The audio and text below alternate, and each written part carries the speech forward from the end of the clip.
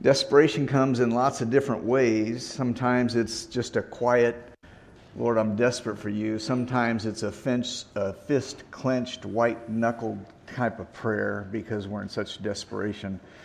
Probably depends on the situation, the intensity of it. Open your Bible, if you will, to John chapter 7.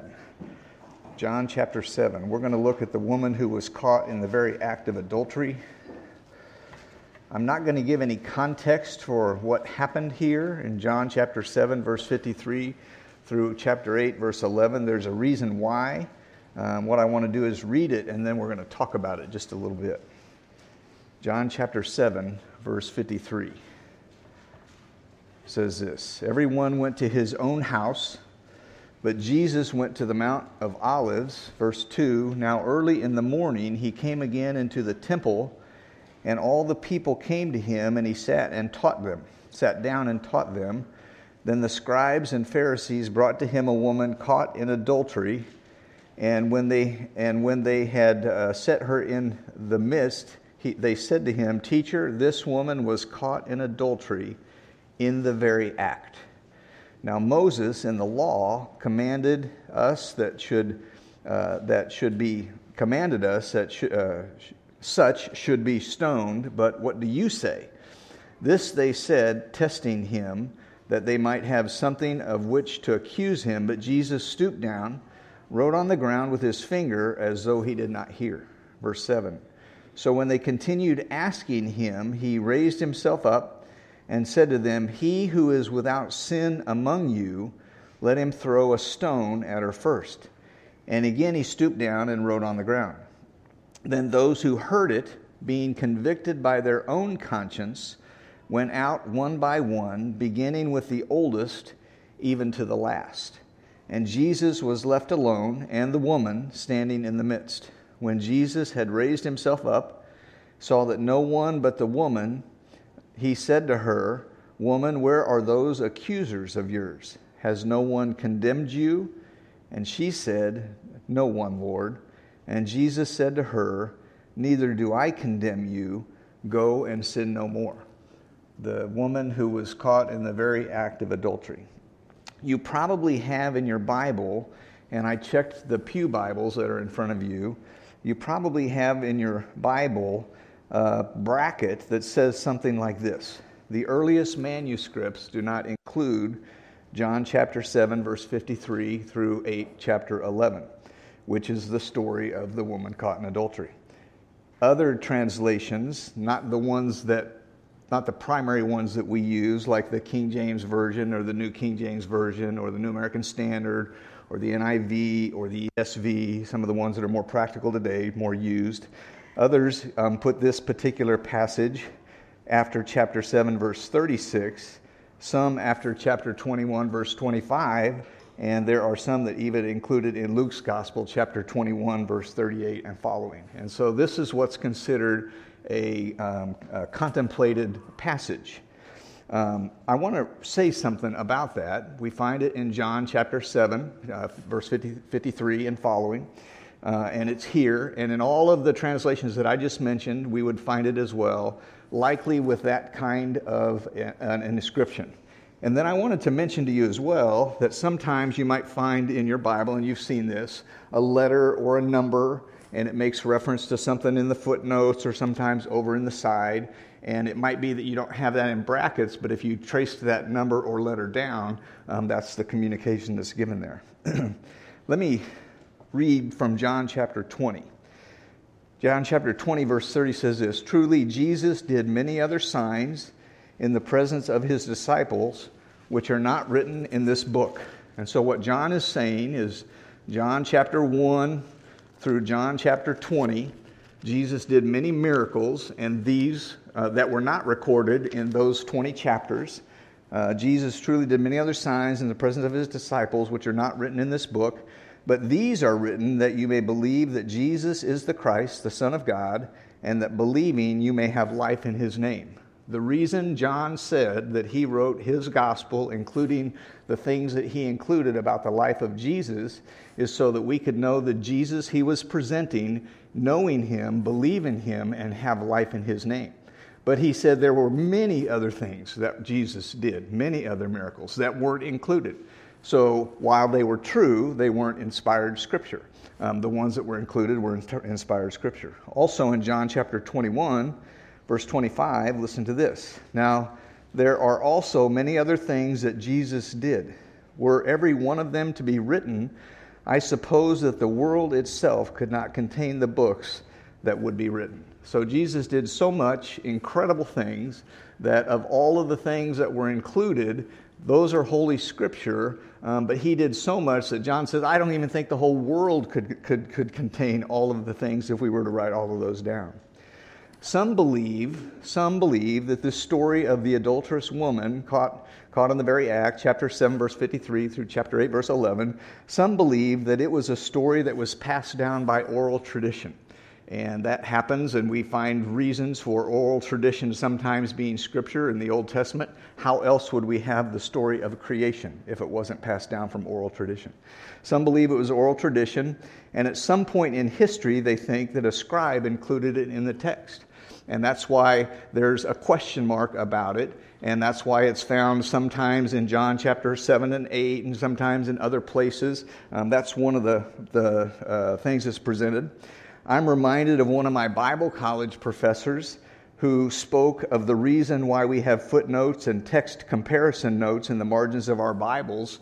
Scriptures and translations and translators have been very careful that they don't want to leave anything out or alter any of the text. This can and should motivate you and I when we seek to understand God's Word, to seek to rightly divide the Word of truth.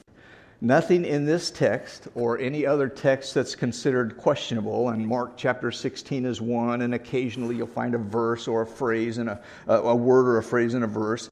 Nothing alters anything of doctrinal position that we hold, or changes anything about Jesus, or changes anything about scriptural teachings. Do I think this story actually happened? Yes, I do. Do I think it's supposed to be here? I don't know. I wasn't there. I'm not the Holy Spirit. I didn't inspire Scripture, but for sure, Jesus' things that he did were passed on by oral tradition. But it is here. And so I want us to talk about it. And it especially fits for our particular theme of people who were desperate for God. This woman was openly caught in sin. She was shamed. She was desperate. And we're going to see other individuals with different sin problems equally desperate for difficult reasons. So the situation that we just read, Jesus is teaching those around him in the temple. The scribes and the Pharisees bring in a woman caught in adultery. She's not called a harlot. She wasn't there because that's how she made her living. Their accusation against her was not harlotry. This isn't how she made money. Hers is an accusation of violating God's law by loose, moral, sinful living. She was caught in the very act of adultery. Their focus was to test Jesus, that they might have something of which to accuse him. They didn't care about the woman. Their concern was, how can we trip up Jesus? They had bigger issues that were on the table. Jesus is and has become a real problem for us as the religious leaders. In John chapter 5, they had already sought to kill him. Therefore, the Jews sought all the more to kill him because he not only broke the Sabbath, but also said that God was his Father, making himself equal with God. They must have thought, if we can discredit him in public, then the people will quit following him and heeding his word. And so that's why they did this publicly. He was in the temple. He was teaching the people. They brought this woman caught in the very act of adultery.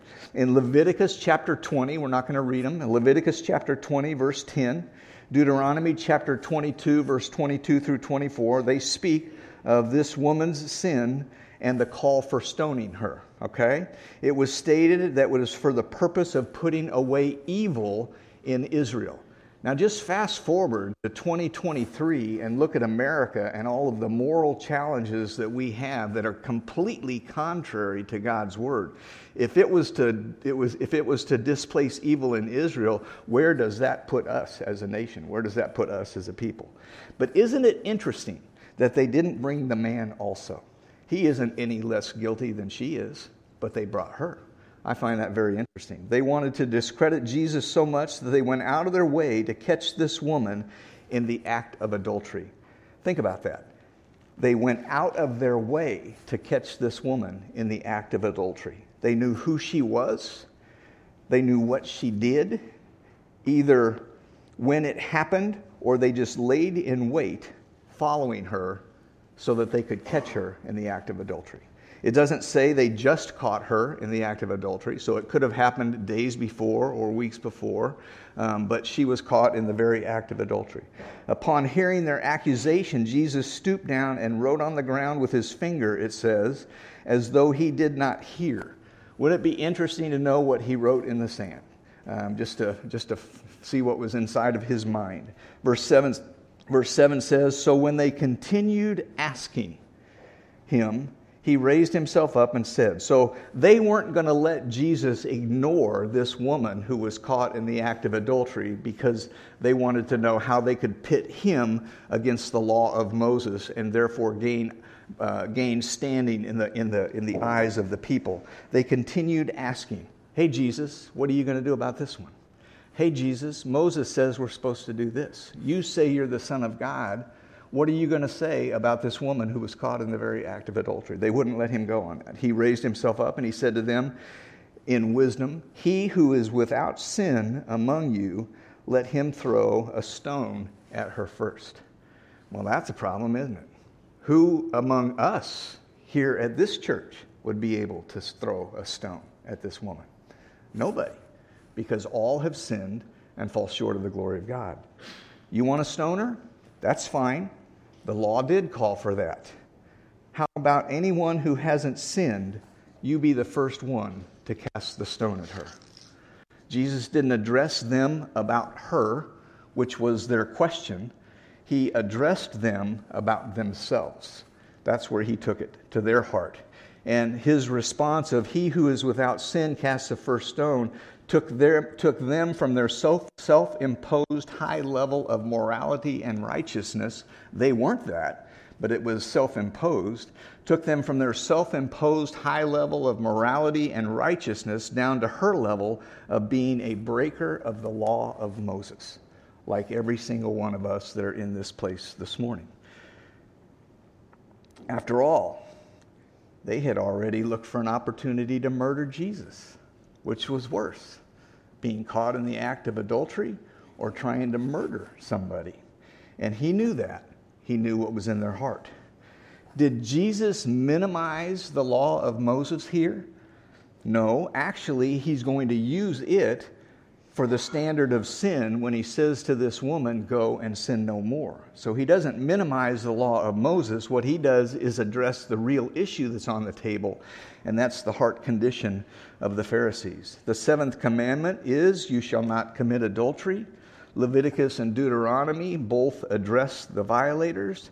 Jesus isn't minimizing adultery or sexual sin. Don't think that. It isn't just a tip your hat type of a thing. It's sin before holy God. He wasn't dismissing the law as unimportant. Rather, he was going to the heart of the Pharisees' issue. The law does many things. It shows us God's righteousness. It shows us man's sinfulness, every man's sinfulness, from the most religious to the most scoundrel, if we want to call it that. It showed the Pharisees their self-righteousness as well. He's not saying, it's okay, woman, go ahead and continue in your adultery. What he's saying is, hey, Pharisees, you're no better than this woman. And woe be to us if we look around this congregation or our world and think that we're better than somebody because we all find ourselves as breakers of the law. You too, to the Pharisees, he was saying, have broken the law. Do you remember what James taught us just a few months ago? James chapter 2, verse 10, where he says, whoever shall keep the whole law and yet stumble in one point, he's guilty of all. I wonder if James had this situation in mind when he wrote this. For he who said, do not commit adultery, also said, do not murder. That's what's on the table in John chapter 7, John chapter 5. Now, if you do not commit adultery, but you do murder, you become become a transgressor of the law. So speak and so do as those who will be judged by the law of liberty. For judgment is without mercy to the one who shows no mercy. Mercy triumphs over judgment. If you haven't honored your parents, you've broken the law, and you're just as much of a lawbreaker as someone who takes the Lord's name in vain. If you take the Lord's name in vain, but you've never murdered anybody, you're just as much of a lawbreaker as someone who's murdered someone. They're dealt with individually, and they're also dealt with as a whole, is what James shows us. Jesus was extending mercy to this woman, shamefully caught in adultery. He was also reminding the scribes and the Pharisees that they too would pass through judgment. Listen to what Romans chapter 8 says. What the law could not do, the law of the perfect holy law of Moses, which was from God, what the law could not do, in that it was weak through the flesh, because of my human flesh, because of her human flesh, because of the Pharisees' human flesh, because of the people that we don't agree with politically or morally in our society, because of their human flesh, the law can't do anything for them. What the law could not do, in that it was weak through the flesh, it was and continues to be holy, but because of the weakness of sinful flesh, it was limited, not able to accomplish the task of bringing righteousness to mankind. But it shows me who I am. And when I look into the mirror, I see Jerry, aging day by day, little by little. When I look into the mirror and I consider the law of Moses, I see myself as one who's broken the law of Moses, and it drives me to look for help, and the only one that can help me is Jesus. What they were looking for their help was their religiosity. They were the ones who went to church like we do every Sabbath. We go on Sunday. So we've got to be very careful and allow God to search our hearts. What the law could not do, in that it was weak through the flesh, God did by sending His own Son in the likeness of sinful flesh. On account of sin, He condemned sin in the flesh, that the righteous requirement of the law might be fulfilled in us, who do not walk according to the flesh, but according to the Spirit. Those who live according to the flesh set their mind on the things of the flesh. Those who live according to the Spirit, the things of the Spirit. And these Pharisees and these scribes were setting their sights and their hearts on the law of Moses. Do the law, must obey the law. Let's create laws of our own that help us fulfill the law that God gave us, rather than living in the liberty and the freedom of the Spirit, which doesn't mean just go ahead and keep committing adultery. That's not what it's saying. But it takes the motivation to I'm Spirit-led rather than I'm flesh-led. Galatians 2 says, knowing that a man is not justified by the works of the law, but by faith in Jesus Christ, even we have believed in Christ Jesus, that we might be justified by faith in Christ, not by the works of the law. For by the works of the law, what does it say? No flesh shall be justified. Now back in John, again, Jesus stooped down and wrote on the ground, and then those who heard it, he who is without sin among you, let him throw a stone at her first. Being convicted by their conscience, went out one by one, beginning with the oldest, even to the last. And so when Jesus responded, they realized, this trick, this test that we had to try and trip him up and pit him against Moses so that the people would see us as superior to this Jesus, it backfired. And he turned it on them, and they realized, I've broken the law as well. And in earthly wisdom, I don't think it was godly wisdom with these guys, but in earthly wisdom, the oldest first, and then all the way down to the youngest, they just kind of disappeared. They came as a group, kind of a mob gang mentality. They left individually, one by one, because they were convicted by their own conscience of the way that they had broken God's law. Maybe they hadn't committed adultery, but they'd stolen. Maybe they hadn't stolen, but they'd not honored God all the time. Maybe they'd taken His name in vain. The oldest first, maybe showing a little bit of earthly wisdom, all the way down to the youngest. And Jesus was left alone, and the woman standing in the midst. And when Jesus had raised Himself up and saw no one but the woman, He said to her, Woman, where are those accusers of yours? Has no one condemned you? And she said, No, Lord. And Jesus said to her, neither do I condemn you. Go and sin no more. He isn't saying it's a small thing that you've done. He acknowledges that what she had done was sin, and he says, go and sin no more. He didn't say, hey, it's no big deal. Don't worry about it. He didn't say, everyone else is doing it. You'll be okay. He didn't say, you can see it on TikTok or Snapchat, and everybody else is right in that alley, and so you can be influenced by them, and my mercy and my grace are big enough for that. He didn't just say, sexual and sensual times are here. That's what we're living in. It's no biggie. He said, go and sin no more. So he acknowledged what she had done. She did as well, I think, in the words, no, Lord, in that simple thing. He knew her heart. Go and sin no more. I want us to hear and be reminded, and I know we know it, but it's good to hear it again. Sin is a big deal. Sin is a huge deal. And it doesn't matter that Hollywood is promoting it, or that Washington is promoting it, or that my neighbors are, or the people that I go to school with, or the people that I work. Sin is a big deal. The wages of sin is what?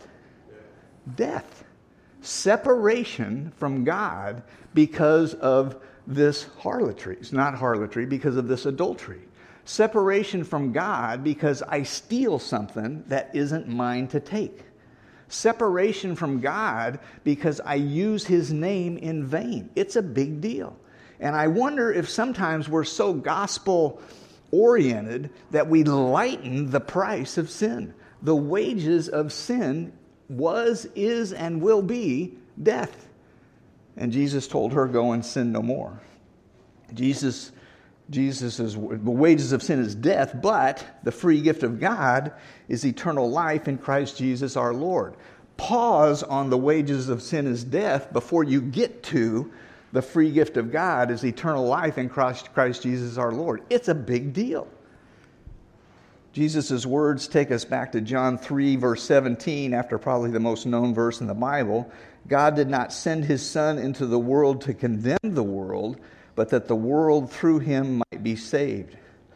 There is a future when Jesus will judge, but at this particular time, He wasn't judging. He was extending mercy to this woman. There is a time when Jesus will judge. 2 Corinthians chapter 5, verse 10 speaks of the judgment seat of Christ. That's for those that are believers, for the deeds done in the body. Bema seat is what it's referred to. Matthew chapter 25 speaks of the judgment of the Son of God dividing the sheep and goats. Revelation chapter 20 speak of Him who sat on the great white throne judging as well. But today is a day of mercy. July 2023, if you're here and you don't know Jesus, you know about Him, but you wonder if, or you know you don't have a relationship with Him, it's a day of mercy. And if you've never believed, you don't have to wait to the end of a service. Believe right now. Call on the name of the Lord and be saved. It's critical. Today is a day of mercy. Today, if you hear His voice, don't harden your heart. It says in Hebrews chapter 3, the woman caught in adultery is a good example of someone who was desperate for God. These guys laid in wait, wanting to catch her so that they could trip Jesus up. She needed His mercy. She needed His forgiveness because of her sinful condition. She is obviously not the only sinful person in the New Testament needing forgiveness, because all have sinned and fall short of the glory of God, it says in Romans chapter 3. They're justified by His grace as a gift through the redemption that's in Christ Jesus. Jesus' salvation, becoming part of His family, is a very narrow path. Broad and wide and many there be that go other than. Jesus' path is a very narrow path. Let me just highlight a few others that were sinful, that were desperate for God in the New Testament. And maybe you can identify with Nicodemus being desperate for God because you've gone to church all of your life and at some point you realized you needed to be born again, or you might realize that now. Or maybe you can identify with Shadrach and Meshach and Abednego, who because of their testimony for God were persecuted even almost unto death. Or maybe you've got some physical ailment and you can identify with Hannah, who couldn't have a baby, and God miraculously enabled her to do that, and maybe He will you, and maybe He won't take away whatever your physical ailment is, but it makes you desperate for God. Well, maybe the consideration of this woman who was caught in adultery, who needed to go and sin no more and believe on the Lord Jesus Christ, or some of the others that we're going to talk about, will help you identify with them, and you need to call upon the name of the Lord. Today would be the day to call upon the name of the Lord. In Luke chapter 7, it speaks of the woman who was forgiven. We're not going to just hit women. We're going to hit some men as well, all right? In Luke chapter 7, it speaks of the woman who was forgiven much because she loved much. She was desperate. Let me just read a few of those verses. Behold, a woman in the city who was a sinner, when she knew that Jesus sat at the table in the Pharisee's house, brought an alabaster flask of fragrant oil, stood at his feet behind him weeping. She began to wash his feet with her tears. She wiped them with the hair of her head. She kissed his feet and anointed them with the fragrant oil. And to Simon, the house owner, the Pharisee, he said, "Did you see this woman? I entered your house and you gave me no water for my feet, but she's washed my feet with her tears and wiped them with the hair of her head. You gave me no kiss, but this woman has not ceased to kiss my feet since the time I came in. You didn't anoint my head with oil, but this woman's anointed my feet with fragrant oil. Therefore I say to you, her sins, which are many, are forgiven. For she loved much, but to whom little is forgiven, the same loves little." Then he said to her, "Your sins are forgiven. Your faith has saved you. Go in peace." That's what every one of us needs today. We're all desperate for God equally in that situation. And some of us have already called upon the name of the Lord. You know my story, and I tell it from time to time. And I hope you have a story that you've called upon the name of the Lord. But if you haven't, it's absolutely necessary. And being a Pharisaical religious person who goes to church all the time does nothing but really create a self-righteousness, which is the very thing that we don't want, because God resists the proud. Zacchaeus was desperate. Chapter 19 of Luke. We're not going to read a lot there. He looked up. He wanted to see the Lord, so he climbed a sycamore tree. Maybe you learned the song. Jesus passed that way. He looked up and saw him. "Zacchaeus, make haste and come down, for today I'm going to stay at your house." So he made haste and came down and received him joyfully. But when they, the group of people all around it, saw it, they all complained, saying, he's gone to be a guest with a man who's a sinner." They knew Zacchaeus for who he was. Zacchaeus knew himself for who he was. Jesus knew him for who he was as well. He was a tax collector.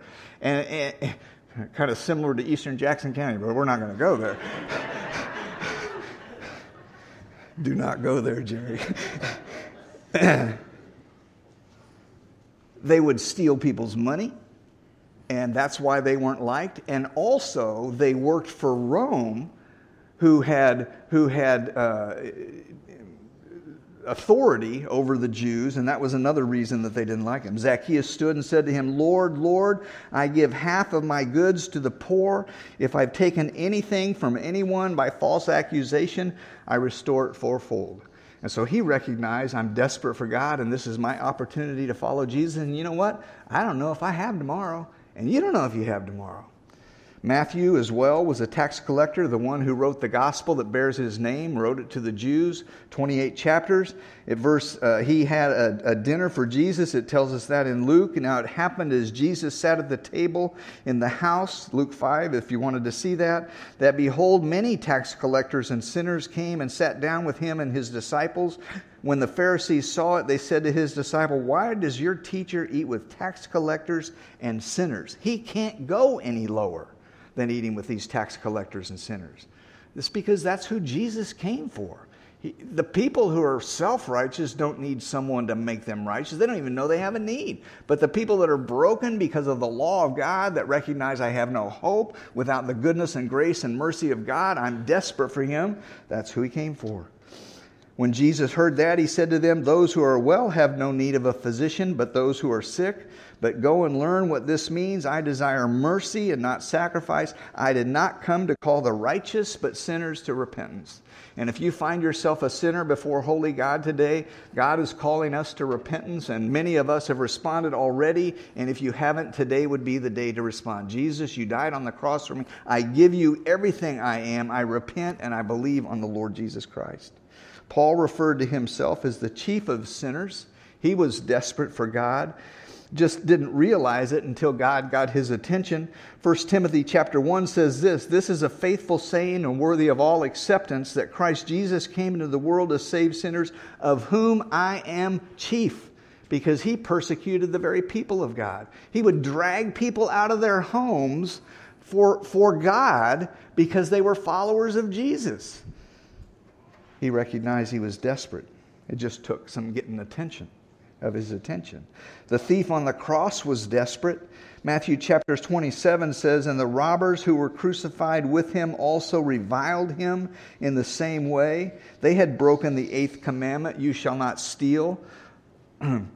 One of them mocked him, the other rebuked him. The one mocking him said, do you not fear God, since you're under the same sentence of condemnation? We indeed justly, for we're receiving the due reward of our deeds, but this man has done nothing wrong. And he turned to Jesus and said, remember me when you come into your kingdom. That's a pretty short sinner's prayer that doesn't meet our expectations, but it must have been heartfelt, because Jesus turned to him and said, truly I say to you, today you will be with me in paradise. He was desperate for God. There was nothing he could do. There wasn't even any religious offering he could offer. It was just, here I am, you're my only hope. And that's what Jesus wanted. I am your only hope. And he said, today you'll be with me in paradise. That is focused mercy after being beaten and nailed on a cross. And he's still speaking to the heart of people who need him. We could talk about other New Testament individuals who are desperate for God's mercy. Hopefully these have reminded you and I how desperate we are. And if you already know him, we've exchanged our sin for his righteousness, or how desperate you are if you've yet to repent and believe on the Lord Jesus Christ. I want to close in this way. Each of us needs to be very careful that we don't have the heart attitude of the Pharisees in the parable that Jesus told about 2 men who went up to the temple to pray. And I want to read that. He also told this parable to some who trusted in themselves that they were righteous and treated others with contempt. 2 men went up into the temple to pray, one a Pharisee, the other a tax collector. The Pharisee, standing by himself, prayed thus, God, I thank you that I'm not like other men, extortioners, unjust, adulterers, or even like this tax collector. I fast twice a week, and you can almost see his chest kind of starting to puff out a little bit. I fast twice a week. I give tithes of all that I get. But the tax collector, standing far off, would not even lift up his eyes to heaven, but beat his breast, saying, God, be merciful to me, a sinner. And Jesus said, I tell you, this man went down to his house justified rather than the other. For everyone who exalts himself will be humbled, but the one who humbles himself will be exalted. And in the church, and in our world, we need to be very, very careful that we don't look down our nose and think, look how much better I am than someone else, because they don't meet my moral standard, or they don't do the things that I do in service for God. We have to be very, very careful, because the next thing you know, we find ourselves standing in the shoes of the Pharisee who was saying, look at what I do, but didn't go to his house justified. So let's be very careful. This adulterous woman has a lot to teach us, and we can use that story even in light of the questionability of that passage. It's there, so we're dealing with it, but it fits very well. There were many others that were declared sinners before holy God. All have sinned, and let that motivate us to call upon the name of the Lord. Let's bow and pray together. Father, we bow before you. I pray for us this morning that we would be very, very careful to not think of ourselves as more than what we ought, but to recognize that before you, we need Jesus. We need a Savior because we've broken your law. And maybe we think one area of breaking your law is less significant than the other. Remind us of your word through James to us that if we break it, we break it. And the wages of sin is death.